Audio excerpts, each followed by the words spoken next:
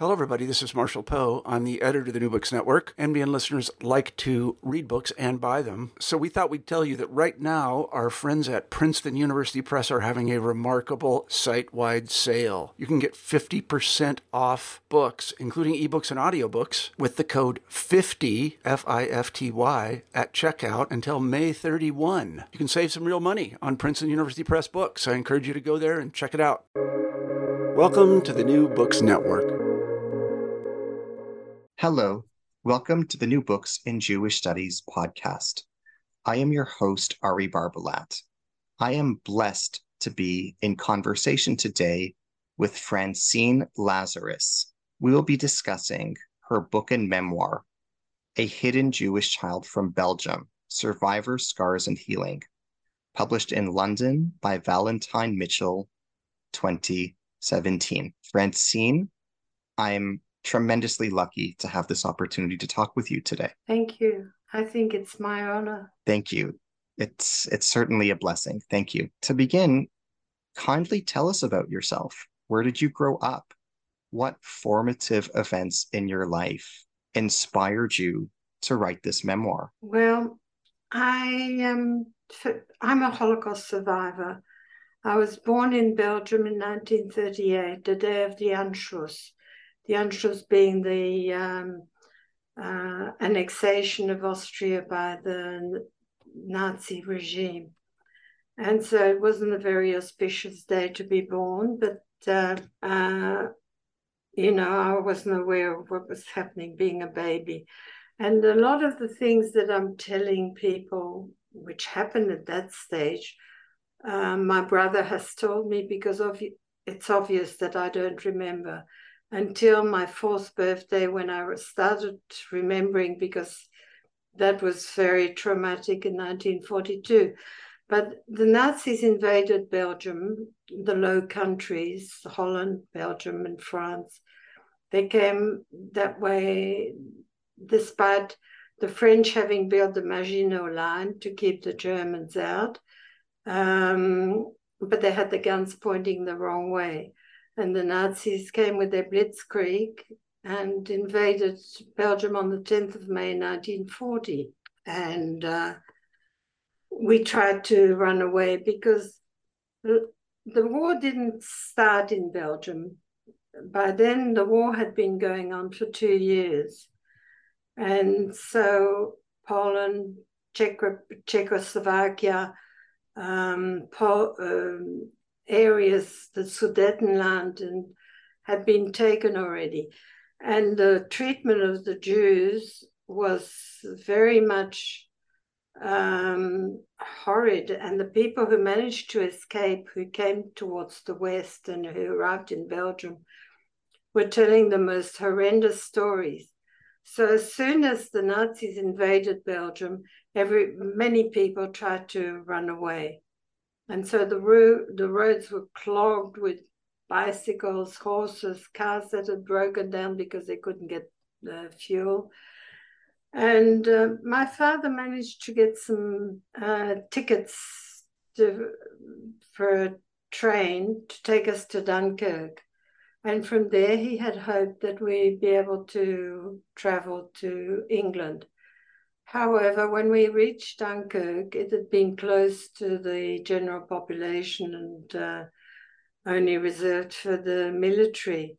And so we went around France and tried the Swiss border, but they repelled us. And we ended up in a little place called Sepet in France. And we were there for several months until Maréchal Pétain, who was in charge of the Free France, the so-called Free France, published an edict that all the Jews who had come to France had a choice of being interned in a place called Gurs, G-U-R-S, or returned to the place the country that they'd come from. And my father decided for us to go back. What I didn't tell you was that whilst we were in France, we tried to pay people smugglers to take us across the Pyrenees to Spain, which was another way of getting to England where we thought we'd be safe. But apparently I had whooping cough. And all this, of course, I don't remember, but my brother told me. So we were left behind. The group left and managed to safely cross the Pyrenees, but we couldn't. So my father made the decision after the edict from Marie Chapetin to go back to Belgium. And it was a good decision because a very, very incredibly high percentage of people who were interned in Gurs were murdered in Auschwitz subsequently as soon as the death factory was in action. So it was a very good decision, and we went back to Belgium. But of course, meanwhile, Belgium had horrible edicts put against the Jewish population.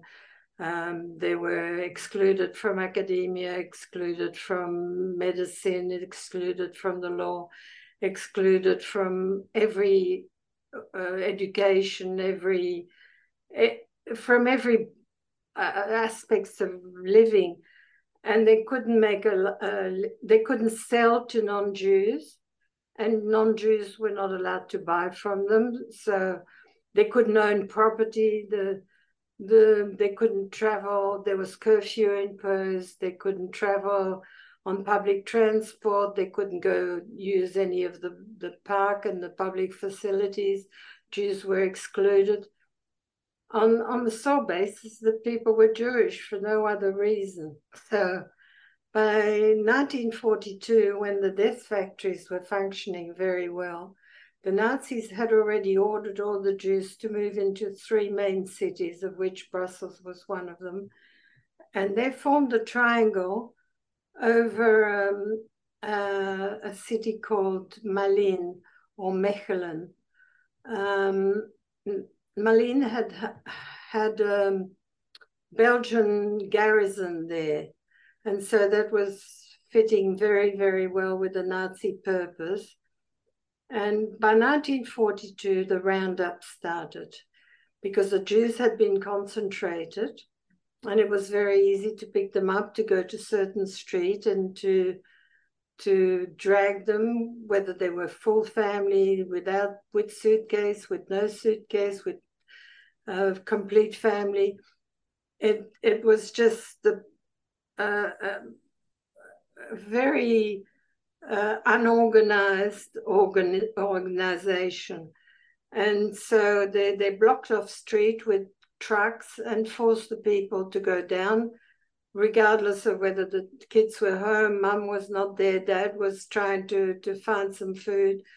There was no organization in it. And whereas in some countries they were told to present themselves at this and this time with a suitcase and all their valuables, the Nazis had been smartened by the time they came to Belgium, because there was a register and people had to register. If you did not register, you wouldn't get coupons to buy food. Now, coupons is not money. Coupons is an authority to walk into a shop and buy a loaf of bread with your own money. But you had to have both the coupon and the money.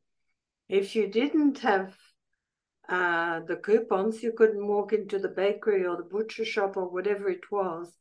So, and to get the coupons, you had to go and register. Later on, a lot of coupons were illegally printed in underground printer areas, but that was much later. So a lot of people went and registered, and what the Nazis asked was, how many rooms do you have? How many people the family comprises of? Do you have silverware? Do you have gold? Declare how many rugs you have? Do you have the paintings? List them. So by the time you'd listed everything, you've already made a plan for them to send you to the east to your death, and just march in, and they had the detail of everything of any value to take. So it was very, very well organized. By 1942, as I said, the roundups were started in earnest. And of course, everybody was scrambling to find hiding places. Unlike the story of Anne Frank, where the whole family was hidden together, my family was completely divided. My father found a place in a place called Saint, near Tubize, which is a small town, not very far from Brussels. And he took me there, and it was a little farm. Now, a farm where I'm living in Australia is 5,000 head of cattle and 20,000 head of sheep and millions of trees, and, you know, things are grown in large quantities. Whereas in Belgium at that time, it was a self-sufficient little holding of maybe 1 or 2 acres.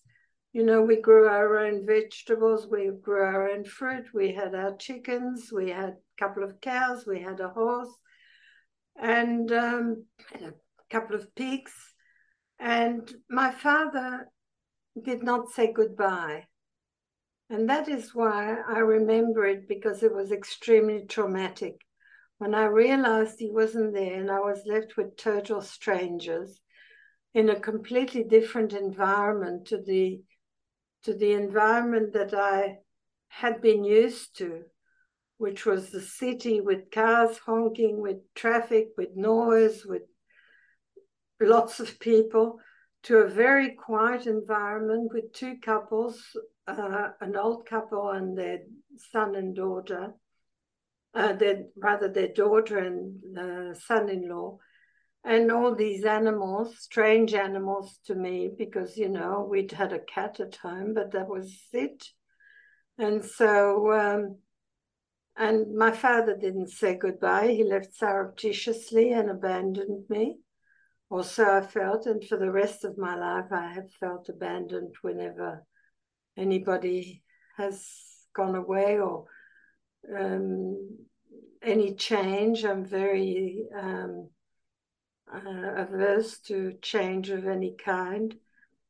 But that's why from that time onwards, I remember, whereas anything that I have told you so far, this information I received from my brother, who's 7 years older than me. My brother was sent to a Jesuit seminary, and where they tried to, of course, convert him. And nobody knew where the parents were. As it turned out, I found out later on that they were living in a place under a grenier, I don't know how to say in English, an attic. And so, you know, I did see my father once more when he came to visit me in the farm, probably. I don't know how he traveled, because he wasn't allowed on public transport. He had to observe the curfew. How he came is all a mystery to me. And he had a Star of David, which would have made him very obvious. I don't know whether he came to pay for my board or why he came, but he came, and again left surreptitiously. At that stage, I'd forgotten my mother. I'd forgotten that I had a mother.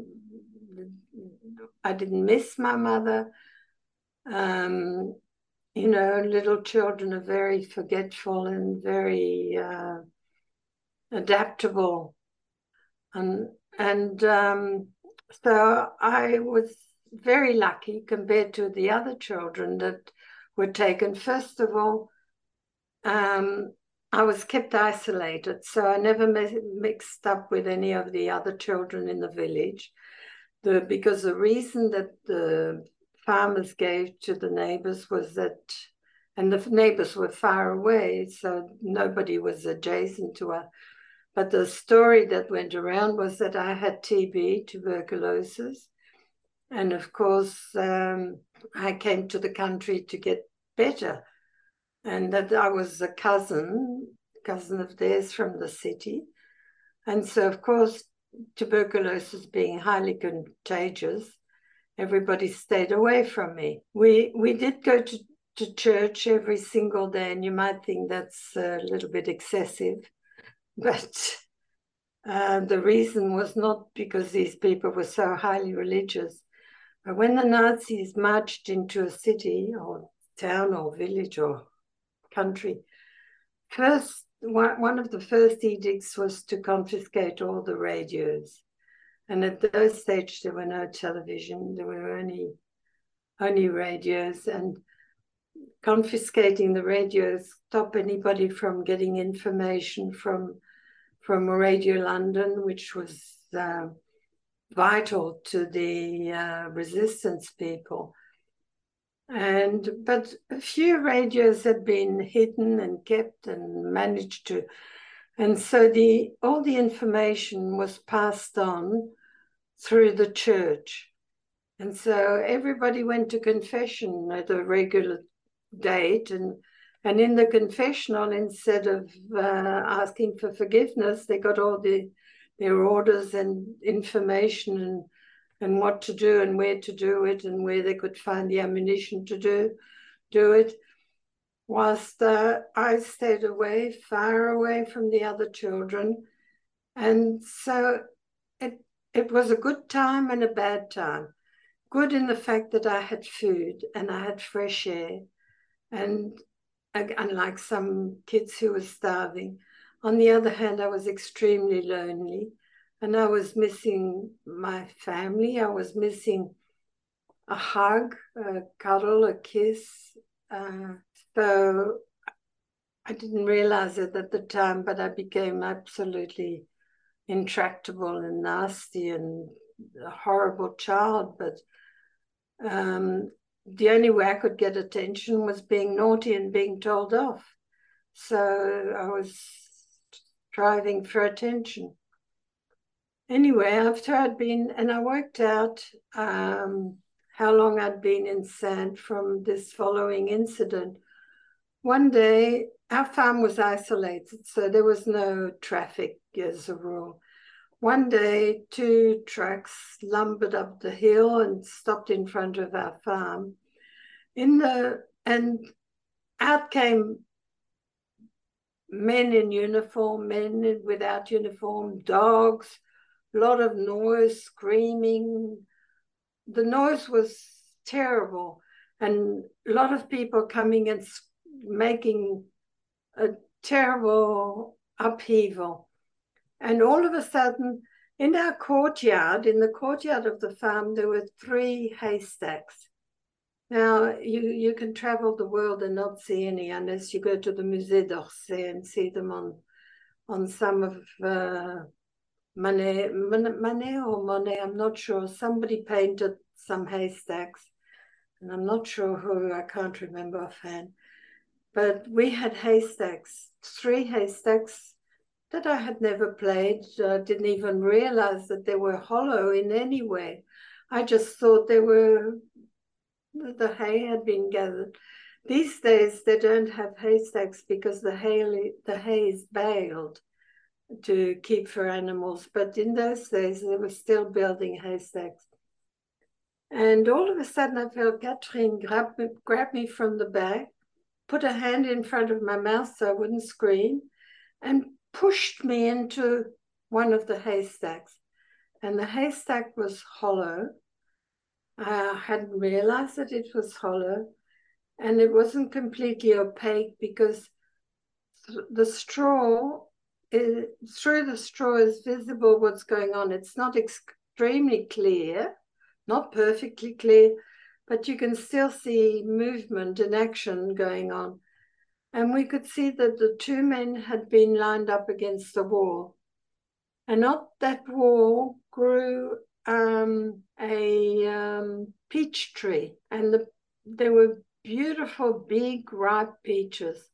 And peaches ripen around July, August in Europe. And, they were growing on espalier against the wall. On espalier is a horticultural term. It means growing like ivy against the wall to be exposed, maximum exposure to the sun.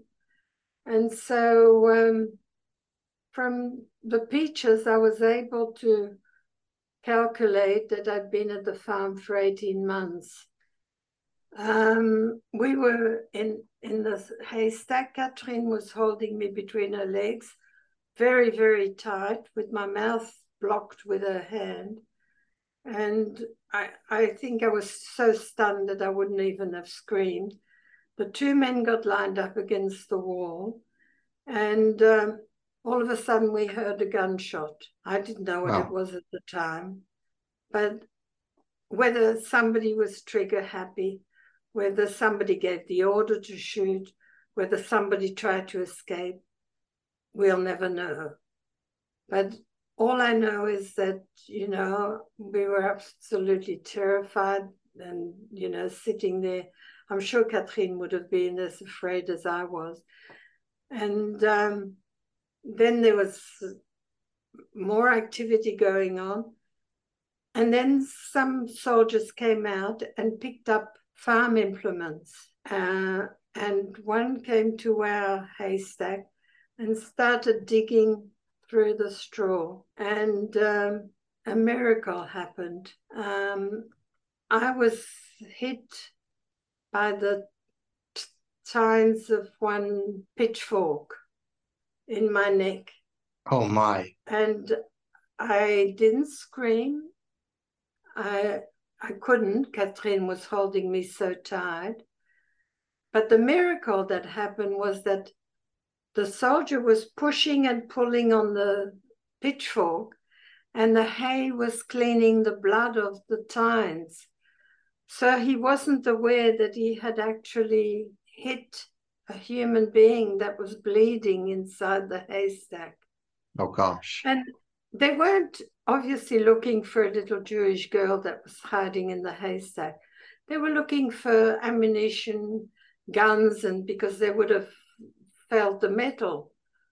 So eventually they got back into the truck, and there was an eerie silence. The men had gone. Now, I presume they weren't killed, because if they'd been killed, they would have left their bodies there to be buried. They would have taken them away for either more interrogation or whatever, but there was some blood in the courtyard. And I remember seeing the blood, but I was more concerned of my neck, which was bleeding, and I've still got the scar on my neck. I've had it all my life. Oh, gosh. But you can't see it from where you are. Sorry. And kids used to laugh at me when I was young because my hair was shaved very short, and everybody could see, and it looked like I was dirty. My neck was dirty. You know, how do you explain to kids who are laughing and calling you dirty Jewess that these are scars that were done by a pitchfork in my neck? And how Catherine treated me afterwards is a miracle in itself, but it's still also a mystery because there were no antibiotics. She couldn't take me to a doctor. I really don't know what she did to stop any infection, to close up the gap. I really don't remember. All I know is that I've still got the scar, but I'm very thankful that it's there, because otherwise, if they'd have found me, they would have killed me on the spot, I would think. And the two women were left on their own to look after the farm, which they found much too onerous and too difficult. And so I was sent back to Brussels. How did I get back to Brussels? I don't know. I mean, you know, I was 4 years old by that stage, or thereabouts. I don't know whether, no, I was more than over 5 years old. And I just don't remember whether we traveled by train, whether Catherine and Marie took me back to Brussels, whether my father came to get me. I just don't remember the journey back. And at that stage, an organization, the Comité de Défense des Juifs, had been formed. And they were looking after orphan children or children that, Jewish children, you know, trying to protect them and putting them in safe houses. And the safe houses were not really always safe because the neighbor would denounce a lot of people. So they used to rotate the children from safe house to safe house. And so children could have got lost in the system. And Madame Joffé was one of the ones that started this movement. And André Guelen was one of the people that kept exercise books with records in, what's the word? You know, it was hidden. It wasn't in letters. It was in, I don't know what the word is. Sorry.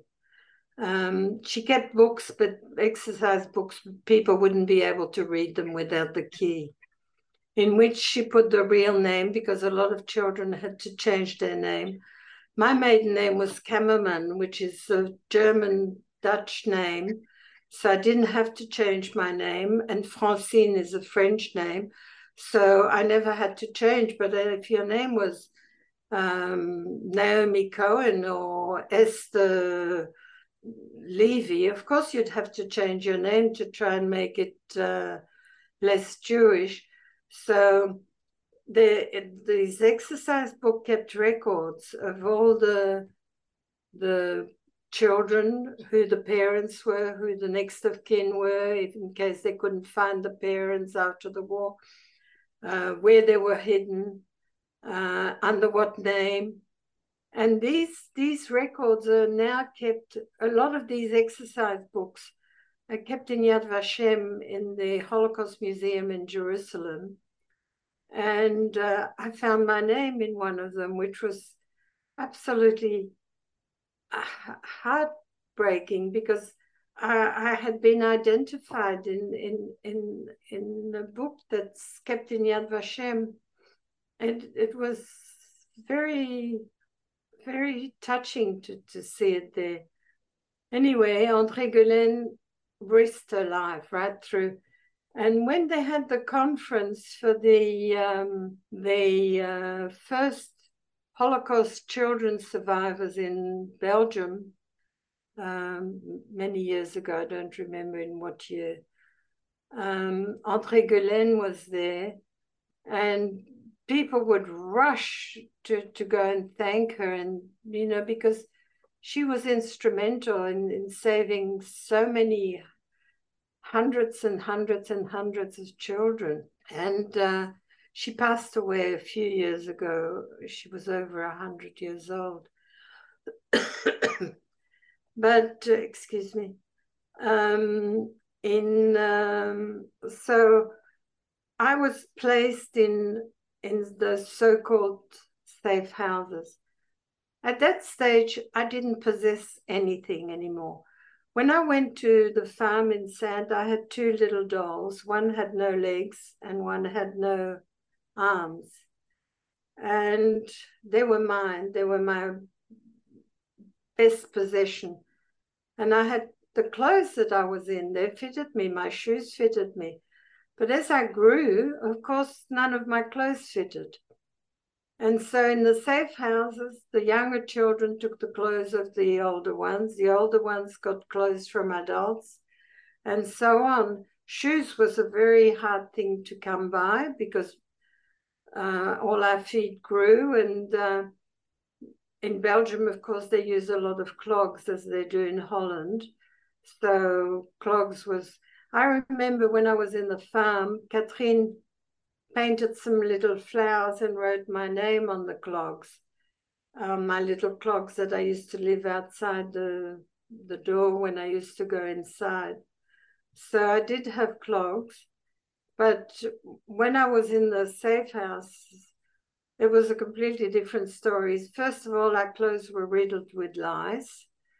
And when somebody came to get you to change you from one safe house to another safe house, you didn't ask questions, you didn't see who they were, who they weren't. They were usually female, young female. And you walked out with them. You grabbed the first coat that you could see, which meant that nothing that you had was yours. Nothing was yours, your possession, your toy, your clothes, your nothing. It was all from somebody else. Also, in the safe houses, cleanliness was not a priority. First of all, if they'd started washing children's clothes and hang them outside, of course the neighbors would have noticed and denounced them. For a loaf of bread, people would denounce anybody. So we didn't get our clothes washed. We didn't have ourselves to wash. I remember very well being taught to dip my finger in water and then dip it in the sand and then rub my teeth, because it would act as an abrasive and clean the growth on the teeth. So you can imagine the cavities and the quality of the teeth after the war. But somehow we managed to survive, most of us. Some were not as lucky when they had raids, unfortunately, being at the wrong place at the wrong time. It was just a matter of luck. And also, at one stage, it was getting towards the end of the war. The V1s and V2s, which were unmanned rockets, were coming over Belgium, destined for London, but of course the Nazis hadn't perfected yet the way to London, and a lot of them fell on Belgium, of these unmanned rockets, and we could hear them. They made a ghastly sound and they landed anywhere because they didn't know, they didn't know yet at that stage where to make them land and where not, so they could fall on a church, on a school, on a road, on a house. It wasn't anything that had been preset. I thought I was extremely lucky when my grandfather found me a permanent place. It was about 6 months before the liberation of Brussels. And my grandfather found me a permanent place. He didn't know that it was only 6 months until liberation. Nobody knew. We were just hoping. And my grandfather found me a permanent place with his accountant. And there was Monsieur Masson, Madame Masson, and Mademoiselle Masson. Mademoiselle Masson was entertaining the Nazis, the soldiers, ostentatiously saying that she was gathering information for the resistance, but she couldn't prove that after the war, so she had a bitter ending. But I sometimes, she would entertain her soldier friends, and I had to jump into a dark cupboard that was creaking, and I could not move. Not one single muscle could move, because it would have divulged exactly where I was, and that would have been the end of all of us. And I was terrified of the dark and not being able to move. Normally you might sit quietly in a chair and just don't move. But the minute you are told you cannot move, and I know I've had this experience because I sat for a painter once, and the minute they'd say, now we're starting to paint again, after 3 minutes your nose is itching, your face is, you feel you have to scratch your head, you have to move something. So of course I'm there in the dark cupboard, and I can't reveal, because the minute I get caught, we all get caught and we get murdered. So it was pretty awful. Also, Mademoiselle Masson had given me a little porcelain coffee set to play with, not given, but given me to play with. And so that was the only thing that I had to entertain myself.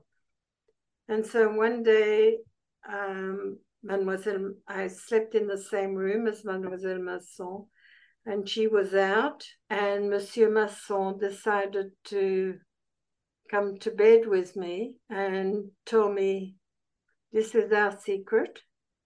You don't talk to anybody about this. If you tell anybody about this incident, I will march you across the road to the Gestapo, and you'll be tortured and then murdered, and you'll be dead." Wow. And so I was 6 years old, and Monsieur Masson raped me. Wow. And I was terrified of the Gestapo. I was absolutely terrified, and I wasn't going to say anything. But in the morning, when I woke up, if I'd been asleep, I don't know, but in the morning I noticed that my sheets were dirty. And so I was very, very afraid of the Gestapo. But I was more afraid of Madame Masson because she was very stern and reluctantly had let me come in to her place, to her home. And so in the morning, I thought, she's going to kill me for having made a mess of the sheets. So being very innocent, I didn't realize what had happened to me.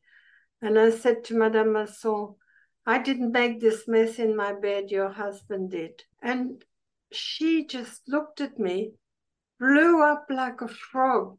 She expanded. She was a little woman, and yet she expanded. She towered over me, and she said, "You dirty, lying Jewess, where did you get this? You've got a filthy mind. How could you talk this?" And she went on and on and on, and she said, "Out you go." And she took a box and started throwing my few clothes or whatever he had, very few belongings. And I had been playing with the little tea set of her daughter, and it was porcelain, and she threw it in the box. Several pieces got broken. She put me outside the door and the box outside the door. And I was hungry. I needed desperately to go to the bathroom. I was too afraid to cry because I thought, if a passerby asked me, "Why are you crying, little girl?" And then, and I'm a little Jewish girl that was thrown out and straight to the Gestapo.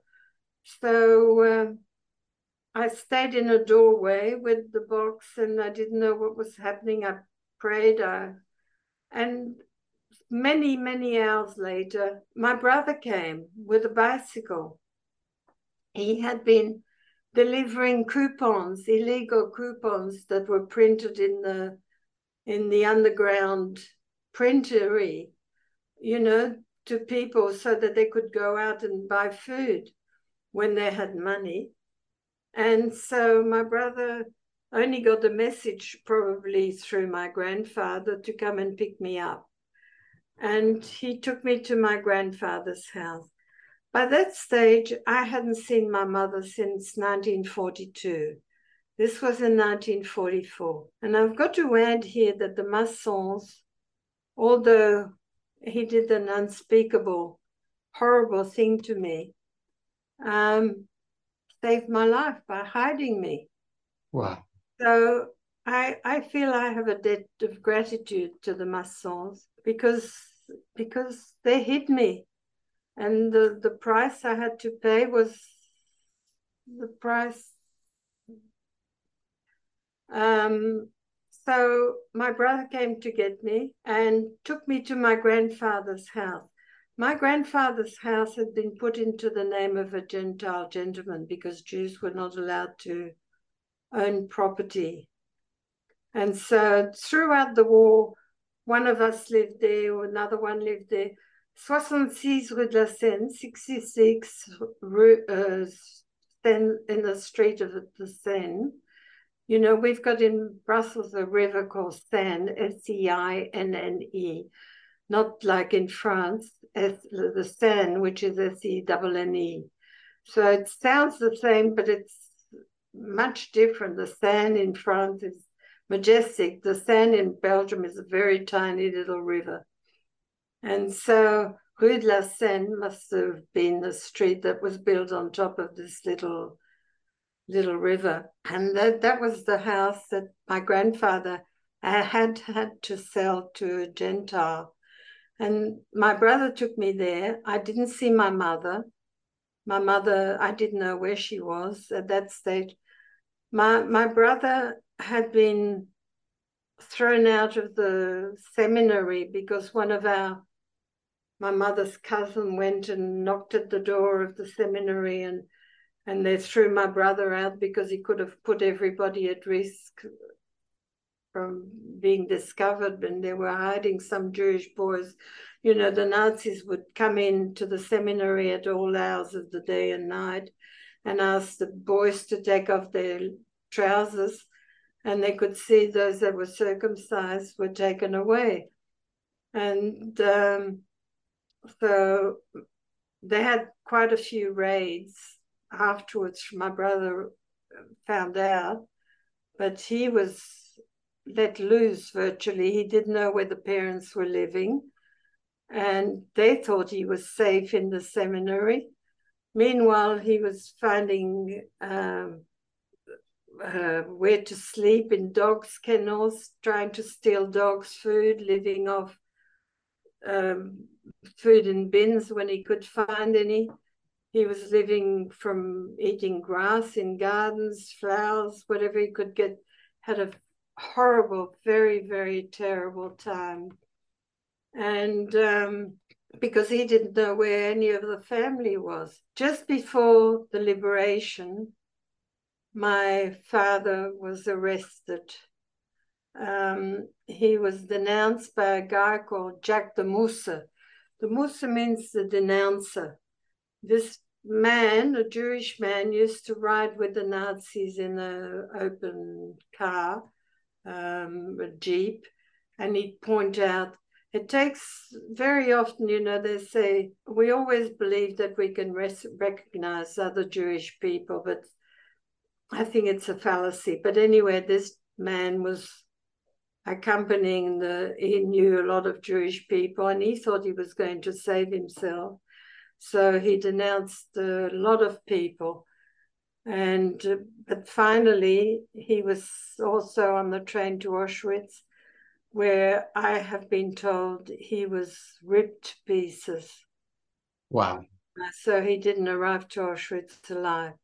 Meanwhile, my dad was on the very, very, very last train to Auschwitz. And this is something that is killing me, that he managed to stay alive throughout this ordeal, through this war, through everything. All he had to do was hide for another few weeks.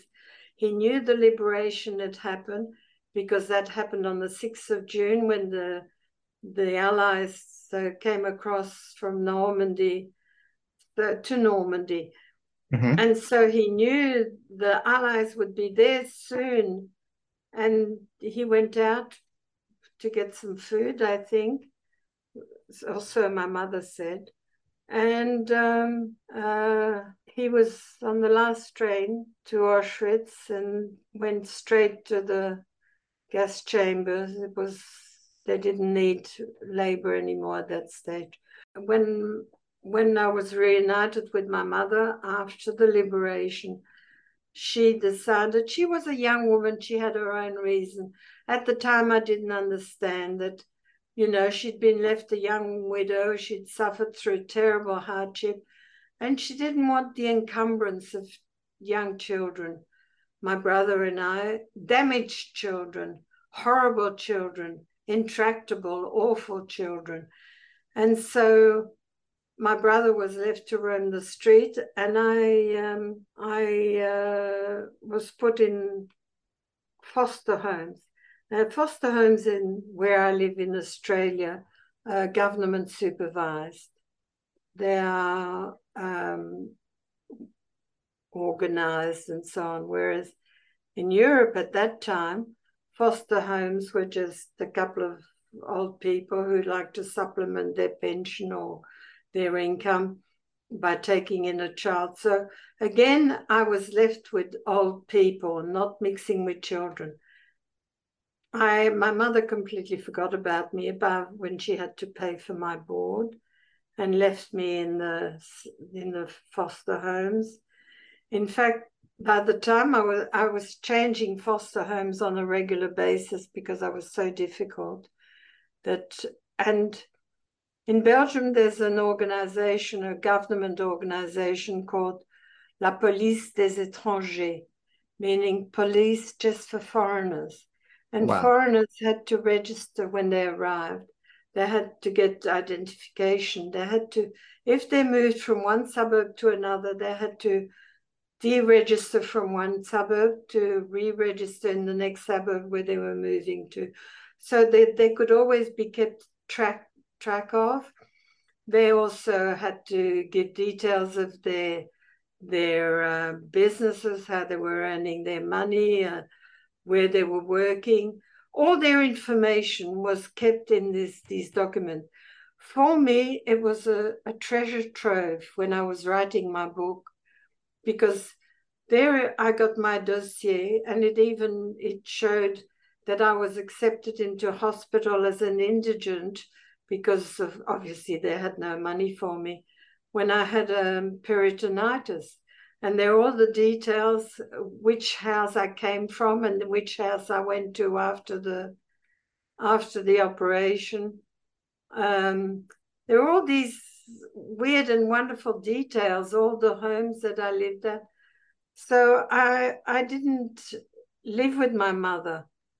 And my mother, when I was 11, my mother remarried and subsequently had a child. And when she had the child, she made me come back to live with them to take care of the child. I was 11 years old, and so became the slave to my family, plus that little girl that I virtually brought up on my own. My mother and stepfather used to go to Madeira for the holidays and leave me in charge for over a month with a little baby.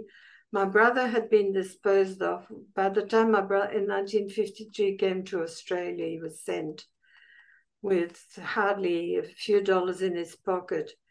And before that, he had done military service. So I hardly know my brother because I've hardly lived under the same roof as him. So, but that's a different story.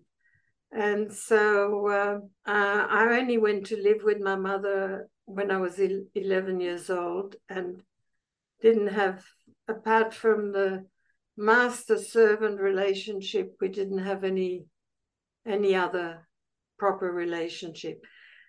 Before that, every time I got thrown out by the foster carers who were looking after me, I used to spend time with my grandparents. Until my mother could find another place where I could stay, I'd move back to my grandparents, I'd move. So I must have gone to many, many schools. But at the beginning, when I was 8 years old, one of the foster carers said to my mother, "Shouldn't this child go to school?" So I started school when I was 8. And of course, the kids were laughing at me because I didn't have nice clothes. I didn't have parents who came and dropped me off and picked me up and looked after me. And I was Jewish, one of 2 Jewish girls in the whole school. Oh, my. Yes, and of course, we'd spend times at playtime being surrounded by the kids jumping around saying, "You killed Christ, you killed Christ." Well, of course, I'd say, "No, I don't know Christ. And, I didn't kill him." And it was pretty awful. And also I couldn't read or write. So they put me in baby classes, in the kindergarten classes. Whereas at 8, I should have been in 3rd year.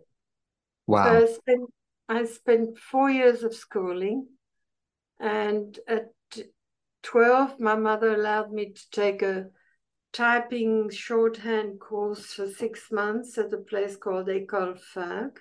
I don't think it exists anymore. And I learned typing and shorthand, which I forgot almost immediately. And became a typist in a typing pool. So as well as doing all the work at home, I was earning money, giving my pay packet to my mother, and I didn't revolt. People are asking me very often, why didn't you do something about it? Because I didn't know any better, because I really didn't know any better. And so when I turned 20, and my grandmother was left a widow. My grandmother, maternal grandmother, grandfather survived the war. All my father's family, apart from a brother, were also murdered. So I lost an enormous amount. My brother once sat down and calculated there would have been 74 people that we know of that we can identify by name. And how about all the children and cousins and second cousins? Impossible to tally them, people that were murdered during the war. We would have had a beautiful large family all over the world. But my grandfather died. My grandmother wanted to go to Australia to see her family, who had migrated to Australia before the war. And so who else to send to Australia to look after the grandma but me? So my mother bought a one-way ticket, put me on the plane, on the boat rather, from Southampton to Australia. And I was so ignorant, so stupid, so idiotic, so dumb.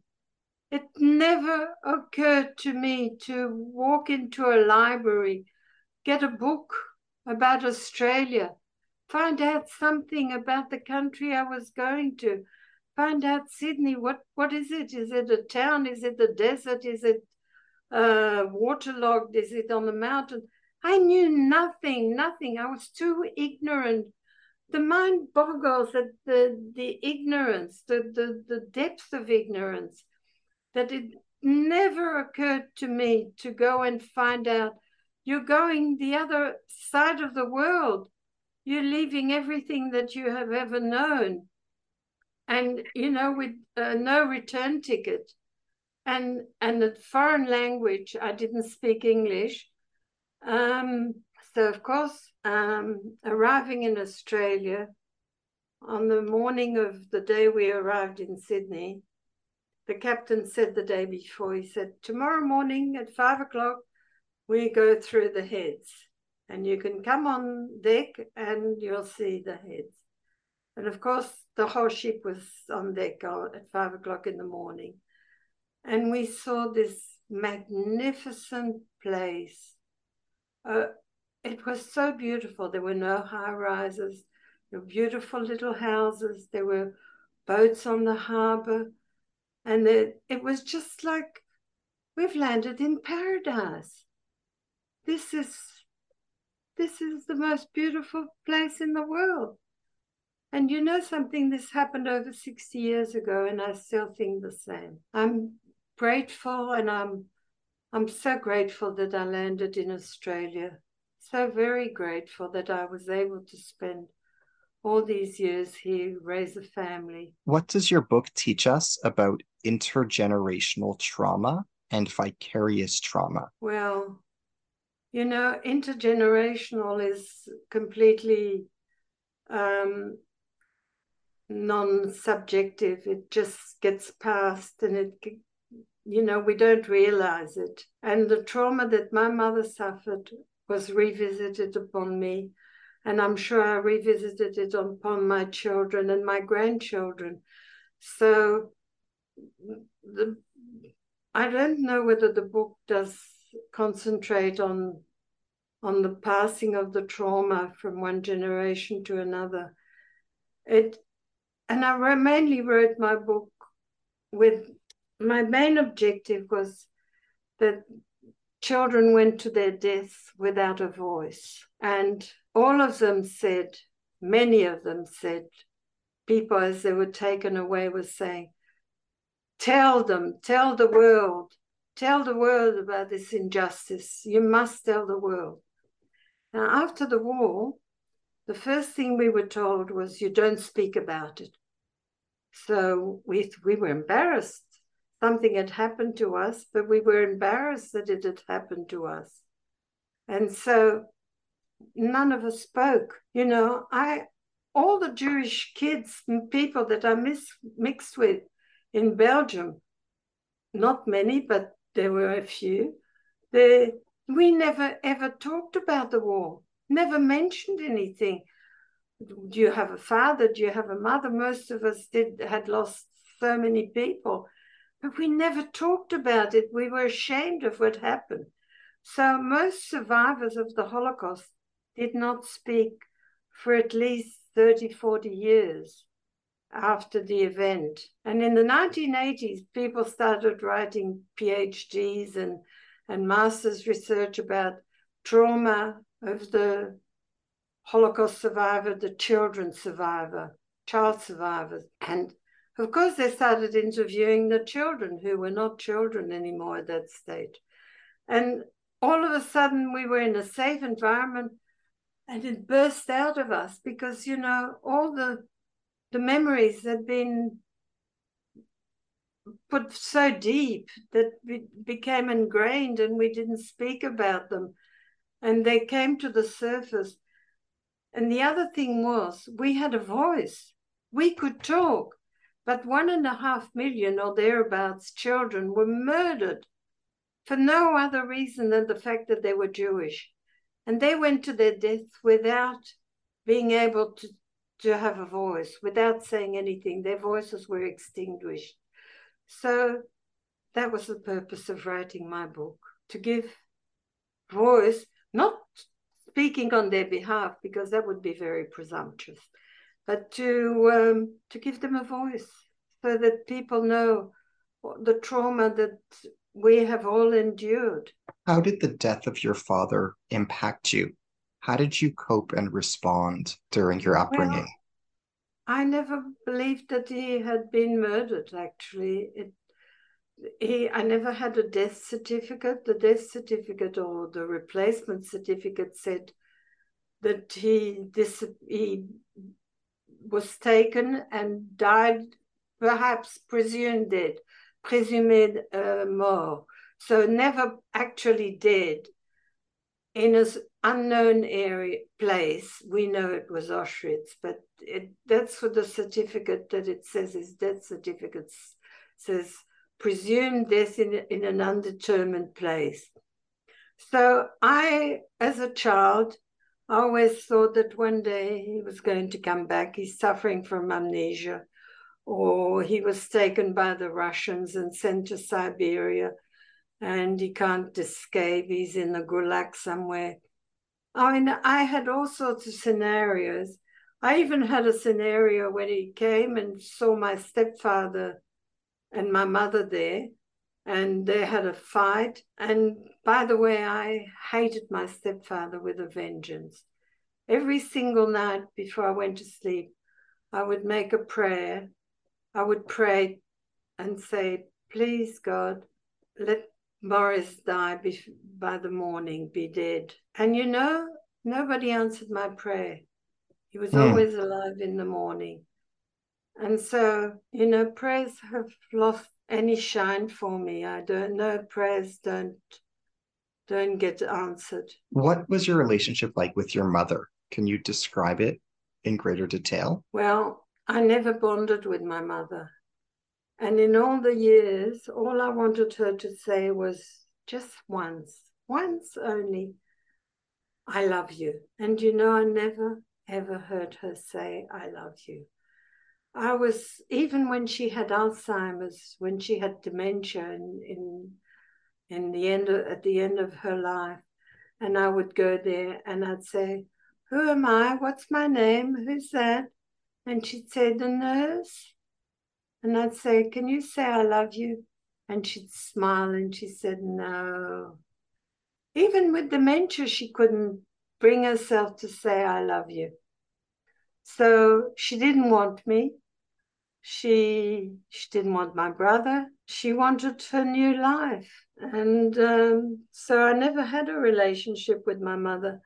She never gave me a birthday party, never gave me a birthday present. When I was taken to hospital and had my emergency appendix peritonitis operation, she came 3 days later and brought me a book called Little Lord Fauntleroy, which I treasured for years and years and years. It's the only new thing that she ever bought me apart from one dress. Everything else was always the leftover clothes from my cousin in London, or people had donated from the joint. But I got 2 things from my mother, a dress when I was 17, I think, to go to somebody's wedding, a stupid dress that she paid a fortune for, which I wore once because, I wasn't going to a wedding every day. And that one book, Little Lord Fauntleroy. What was it like for you being left-handed? How was it perceived by your family, friends, peers, and teachers? In your perspectives, how have attitudes toward left-handedness changed and evolved in society in your lifetime? What is your perspective on attitudes toward left-handedness today? Today, it's amazing. I have a carer who's left-handed, and she comes and brings her own can opener because she can't use the right-hand one. But there's all these tools and implements now available. But when I was a child, Belgium was, I conservatively say, 95% Catholic. And, when you got lost, you went to ask a priest for help. And the nuns and the priests were just the highest people of society as far as children were concerned. The safe people to go to in an emergency if you needed help. And so Belgium was a very observant Catholic country. It's no longer so, but it was in the late 1940s and 50s. And so the nuns at school were a lot of the teachers were nuns, although it wasn't, even state schools had nuns, because, I don't know, the people of teaching age might have been killed during the war or gone into other profession. I'm not sure why we had nuns in the public school, because I was in the public sector. But in Latin, which is how the Catholic service were conducted in those days. Now it's been finished, but in those days, all the religious service were carried out in Latin. And left is sinistra. And of course, from sinister comes sinister. And so people who had left hands or left tendency were bad. They were sinister. You must beat that out of them. So as soon as I arrived at school and I started picking up a pencil with my left hand, I used to get beaten. My fingers were always black and blue with bruises because they were beaten. And then they discovered that they could tie my hand behind my back. And this was done every single day when I arrived in school. You can imagine what that did to my shoulder and what it did to my muscles of that hand that were paralyzed virtually the whole day. I couldn't use them. And of course, writing with my right hand became torture. So I had a pretty awful handwriting. I wasn't able to write with my left hand and hardly able to write with my right hand. I don't know, still to this day, I don't know the difference between my right and my left. And so I usually go that way or that way. But if you ask me that way, is it left or right? I can't tell you. I just know that you've got to turn the card that way. That's about it. I just cannot understand the feeling of right and left. And I have now Parkinson's and I see a neurologist. And I was idly asking a question to him about this forcefully having to use the right hand, rather than the left hand. And he said that causes a lot of damage to the brain because the left brain controls the right side and vice versa. So, they created all this damage for me. Today, left is accepted everywhere. Everybody can please themselves, use right hand or use left hand. You can get any implement for the left-handers. And it's lucky I just was born 20, 30 years too early. What information does your book convey about the Gurs camp? You alluded to it at the beginning of our dialogue. Can you contextualize it for our listeners who might not be familiar? How is it presented in your book? Well, Gurs was in an internment camp, and people believed that it was only a temporary thing, but eventually, and for the conditions I have since read, I didn't know it. Most people didn't know at the time, but the conditions were horrendous. They had no sanitary facility, no food, no water, no protection from the weather. And a high percentage, most people in Gurs were sent to Auschwitz and very few survived. So it was a wrong decision to make that as against going back to where you came from. Can you tell us about Zayda and Buba? What events in history did they live through? How were their psychologies formed as a result of trauma that they lived through? What kinds of parents were they to your mother? What kinds of grandparents were they like to you? Oh dear. I always dreamt of having a nice grandmother, like you see in the pictures with a cat on her lap and knitting and kissing and having cookies. My grandmother was a very bitter, harsh woman, and she divided everybody rather than was kind to anybody. And I'm sure my mother suffered extreme trauma with my grandparents. My grandfather was not like that. He wasn't like Buba.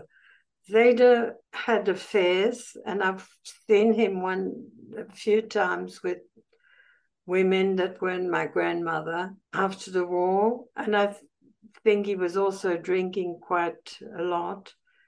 And, as a grown up, I can understand that he had a pretty awful life with her. And the thing is, it was an arranged marriage. My grandmother was a little girl. She was 16 or 17 when they got married. They didn't know each other. It was all done through a matchmaker, Chatren, they called them, who was traveling from one place to another. So it would have been, there was no love. It was just an arranged marriage, and I never saw any affection between my grandfather and my grandmother. I never saw a smile. I never saw empathy, not for each other, not for my mother, not for any of us. We were the only of their grandchildren who were in Belgium. Roslyn would come from London to visit, and Roslyn was the be-all and end-all of everything. They couldn't stop doing things for Roslyn, and my grandmother would go out of her way because Roslyn was very bright, and Roslyn was intelligent, and Roslyn went to university, and Roslyn did this, and Roslyn did that. And I envied Roslyn, and I thought they treated me worse than a dog. But no, my grandparents mistreated my mother, and my mother revisited it upon me. So I didn't cry when my mother died.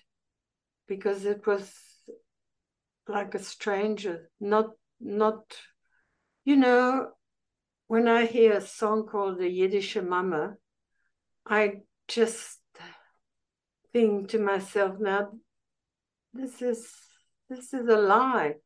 This is not, my mother had no maternal instinct. And yet she did. She loved my little sister. Or to a point. She didn't do anything for her. I had to look after her. But when she passed away, she left the majority of her income and her possessions to my sister. My brother got nothing and I got a pittance. So she wasn't considering herself our mother. So that's the relationship with Bubba. But Bubba and Seda my grandmother came to Australia with me on the ship. And everywhere she went, to London, to Australia when she arrived, she left a piece of jewelry. My Auntie Faye got enormous big diamonds. One went to Rosalind, one went to Joy, my other cousin in England. And she came to Australia. Everybody got a big piece of jewelry. And when she died, my aunt had the cheek to give me earrings out of which the diamond had been taken out, and saying to me, so these were earrings out of the frame. They'd taken out the diamonds. And she said, you might want these as a souvenir of Bubba. And I've kept them. And one says one shouldn't hate, but I have absolutely no love for that woman. Nothing. No feelings, nothing. So the less spoken about, the better. She didn't consider herself my grandmother. What was it like for you to read about Anne Frank? What similarities and differences do you perceive between your experience and hers? Well, Anne Frank was slightly older than me, and she was able to express herself very beautifully. And so, her memories, her diary is so fresh because it's written by a young girl exactly as the events happen. I started writing in retrospect 40, 50, 60 years after the event. And so my memories are blurred. The difference also with Anne Frank is the fact that she was with her family. She was nurtured until the end. She always had somebody who loved her. She had her whole family loving her, father, her mother, her sister, the extended family, the friends, everybody was close. Where even when she was in the concentration camp, she had her sister with her. Whereas I spent the war on my own, pretty much on my own, without any support, any love, any affection. And I can tell you, it's extremely hard because you have to dig so deep to find. I have masses of love and affection for my grandchildren, but I could never show it to my own children. I adore them, but I could never show them love because I hadn't been taught. I did not know. I thought my life was like everybody else's life. I didn't realize that people were living in a warm, understanding, friendly environment. So when I speak to children, sometimes I say, you've read the book about Anne Frank. Well, I was a little girl in hiding, just like Anne Frank, but not quite like her because we were in different circumstances. And sometimes she died, and I yet envy her. I envy her all the love and the care and the attention and her wonderful gift that she had of being able to put pen to paper and retell her day-to-day story. That's also something that I am envious of. Can you describe your relationships with your siblings and their in-laws? And my in-laws, Yes. Well, I've got hardly any relationship with my brother. My brother is 91. He lives in a town north of Sydney, the north of New South Wales called Tamworth, where his son is a medical doctor, a rural doctor. And it's quite far away. It's 5 or 6 hours by car. And I'm planning on going to go and see him because he's not getting any younger and I'd love to see him. But I did spend some time with him a year ago, I think. And he made me very welcome with his wife, and they couldn't do enough for me. And although I know he is the closest thing to me in the world, he's made of exactly the same DNA and everything that, you know, we're flesh and blood exactly the same. And he should be the closest person in my life. I have no warm feeling. Yes, I have warm feeling. I can't explain it. It's just we don't understand each other. We have never lived together. We only occasionally once or twice or a few days here or there. So it's like being with a stranger. Whereas my little sister, I brought her up and she considers me more like her mother whenever she needs advice and things. But for some reason or other, we're not on the same plane intellectually. And I can't understand that she hasn't read my book. She reads an enormous amount of books. She's an avid reader, but she has refused to read my book.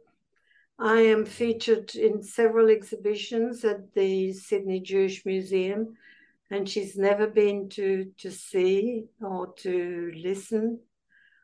And I don't know what she's afraid of, because all this at the museum happened before she was even born. So I think she must be afraid of something, or something that's guilty about. I can't explain it. I don't know what it is. But so that's the relation with my siblings. What was the second half? My in-laws. Yes. My mother-in-law and father-in-law.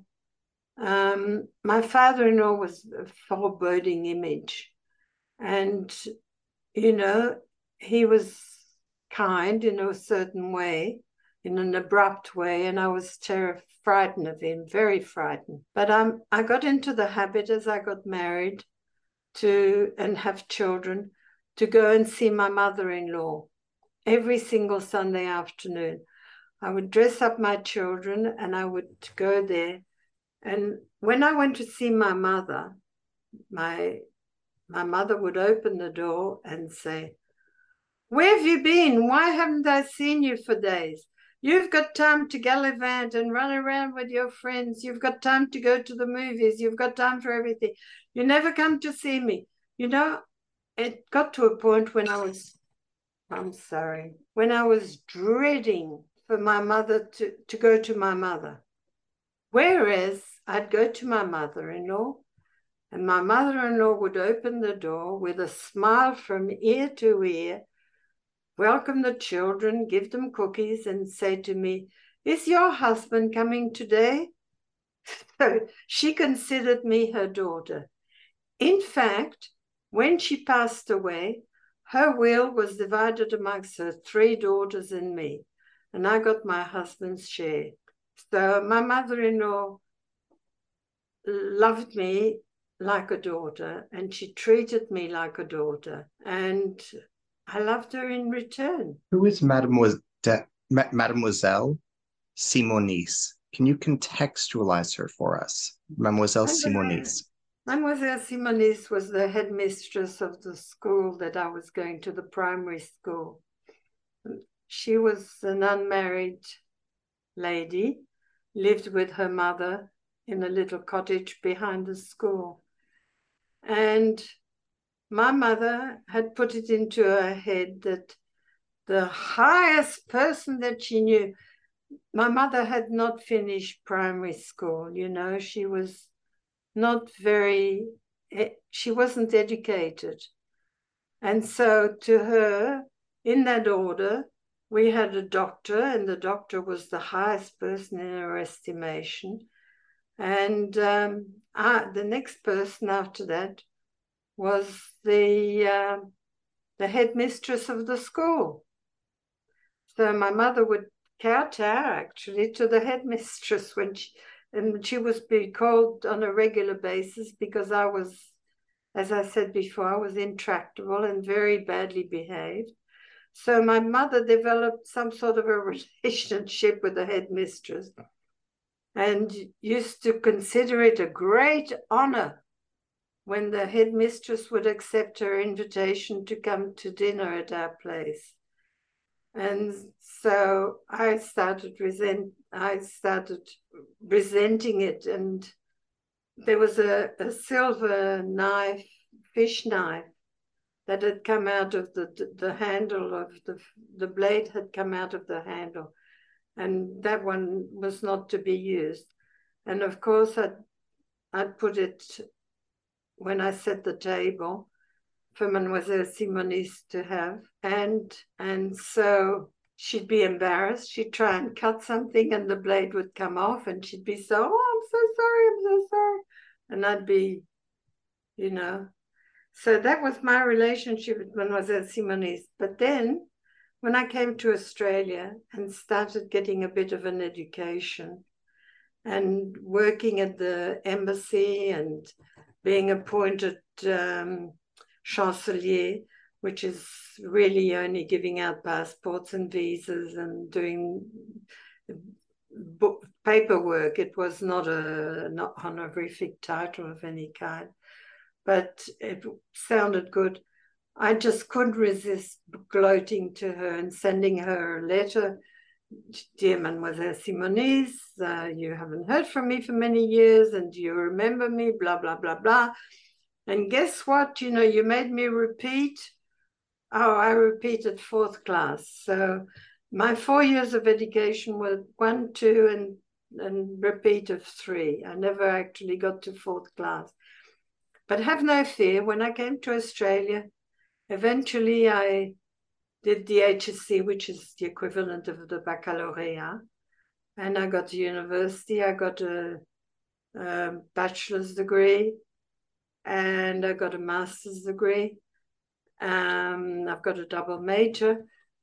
So, but it was too late to gloat to Mademoiselle Simonis. She already went to a better world. So I had nobody to gloat to. But my degrees are hanging on my wall, and I get a lot of satisfaction from them, because I always thought that I was an imbecile and a dumb, and I would never achieve anything. I felt inferior to everybody who'd been to university and finished high school. And I managed to get 2 university degrees. So I'm very proud of them. Can you tell us about Auntie Betty, Auntie Rose, and Uncle Max? What were their personality attributes and character traits? Well, Auntie Betty took me in. Auntie Betty was the eldest, and she took me into her home. But they had a very tiny little cottage with 3 bedrooms. And one bedroom had a train set. Occupied the whole floor. And my cousin Peter packed up his train set, and he said, when I came, I was told that this had been Peter's train room. And I thanked him. He said, no, I'm so happy to have a sister. And never resented me. And I came into a home where people cared for me. Not my uncle. My uncle was another story, but he pretended to like me. Let's put it this way. My aunt and my cousin more or less made me, but my auntie made me pay board, and I had to do all the dishes at night and clean up.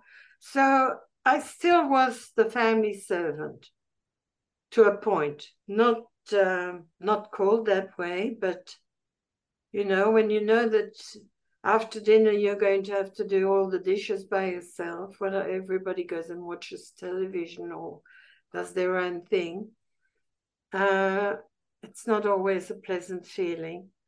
But Auntie Betty had a factory, and she used to buy the samples, in Paris, and they'd go on trips and they'd bring back samples. And I was tiny in those days, and the samples would perfectly fit me. And she sold them to me at the price that she paid. So they were no gift, but at least, I couldn't have afforded to buy them outside. So there are little things like that. And I had a family. I had somebody behind me. I could go somewhere within the community and say, I'm Betty Sweeker's niece. Whereas Auntie Rose never invited me into her home. Auntie Rose was a bit stuck up, and I really don't know what antagonized her, whether she didn't like my mother, whether it was me personally. Whatever it was, she never invited me. I never went into their home. She was married to a lawyer. I don't think he'd quite finished law, but, being a lawyer, she thought that she was part of the high society. And Auntie Rosine and Uncle Max were distant, but they invited me from time to time to their place. And I'm very friendly with their two sons, Gary and Ricky. I see Gary at the cousins talk every 6 months on Zoom. All the cousins get together, my cousins from England, my cousins from Australia.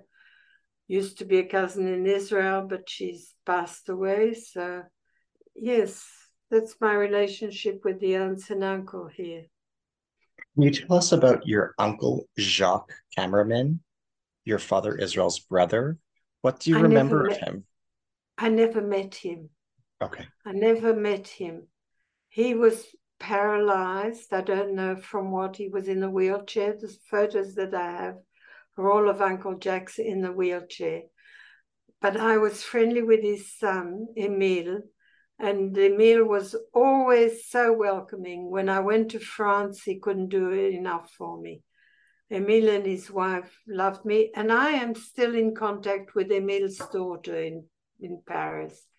So, but that's slowly dwindling, the distance is it's a cruel thing. Different lives, we just, get in touch at birthdays and on New Year cards, and that's it. What was it like for you to read and receive Le Petit Prince by Antoine de Saint-Exupéry? You allude to it in the book. Can you share what Le Petit Prince means to you and meant to you? Le Petit Prince, in fact, was a fairy tale, and this was what I was dreaming of, having a fairy tale. But the importance of the book itself, it didn't mean as much to me as the fact that it had been a new book. Nobody had read it before me. It wasn't dog earmarked, nobody had turned the pages. It was new. It was the first new thing I'd held. And it was like, she gave me a gift. She must love me. She must care for me. She went out and bought something new. The fact that it was the Petit Prince, it didn't matter so much as the fact that I've treasured that book for so many years. And then Helen destroyed it. She got hold of it one day and destroyed it, scribbled all over it, tore the pages, and my heart cried so much. It had been spoiled, I couldn't stick it together. I didn't want it anymore because it had been sullied. In your opinion, how can this book genuinely help someone? What can your experience with trauma teach others? How can your story encourage others? Well, I don't like the word resilience. And I find it, exaggerated. I mean, how can a little child of 4 and 5 and 6 have resilience? I just happened to have been extremely lucky. And I was at the right place at the right time, and I survived when millions of others didn't. But the book teaches you about resilience, because resilience came in for me after the war, when I had to fight against the odds. I had to try and rebuild my life. And it was against all the odds. My mother didn't care for me. The person who should have been, my father was gone. My father, whom I kept on thinking any minute is going to walk in the door, he's coming back. He never came back. And it's only quite recently that I gave up the idea that he would ever come back. And my brother and I had a birthday party for my father when he turned 100. You know, we got together and we said Kaddish, which is a prayer for the dead, and then we reminisced, and he told me stories. Do you know, I don't even know what language my father spoke. I asked the stupidest questions to my brother, but I can never fathom how he communicated with my mother, for instance.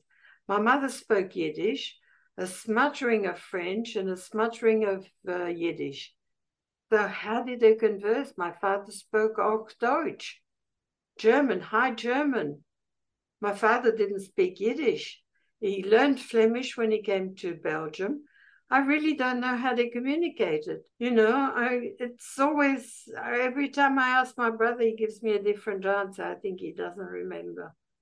You know, Dad was so clever, he spoke every language or something like that. So my father was the person whom I should have had to protect me and to guide me and to look after me. And I didn't have him. Next came my mother. My mother put spikes in the wheels to stop me from achieving anything.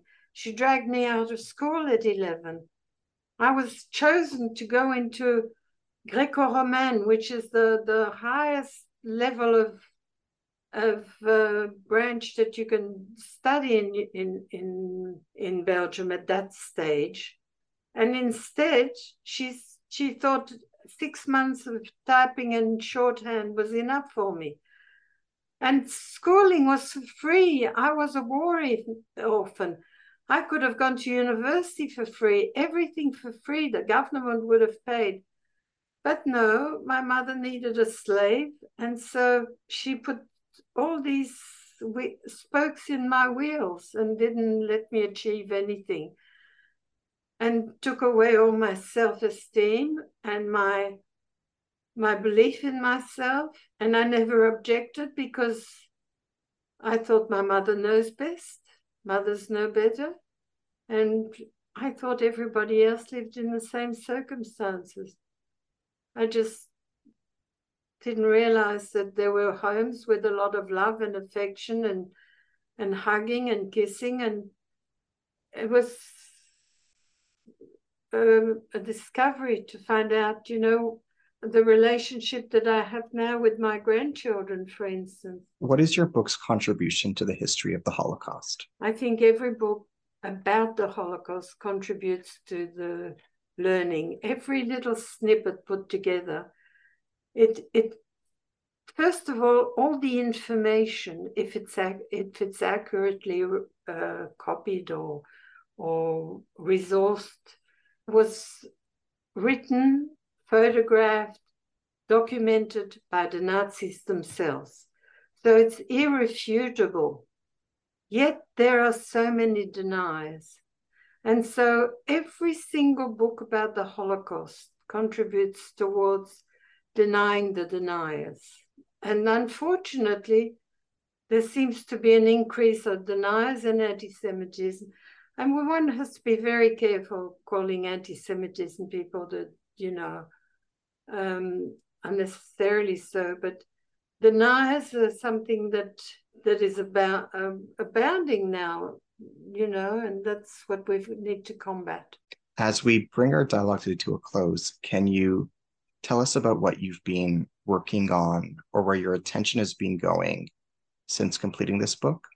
Well, I went around the world where I spoke about my book. My publishers, Valentine Mitchell, organized stops in different places where I was able to speak to groups and people, signing, autographing books, book copies. And so my daughter worked out that my book is in many, many universities in America in their library, including Harvard. And that I found, I was so chuffed when I found out that it had been deemed good enough.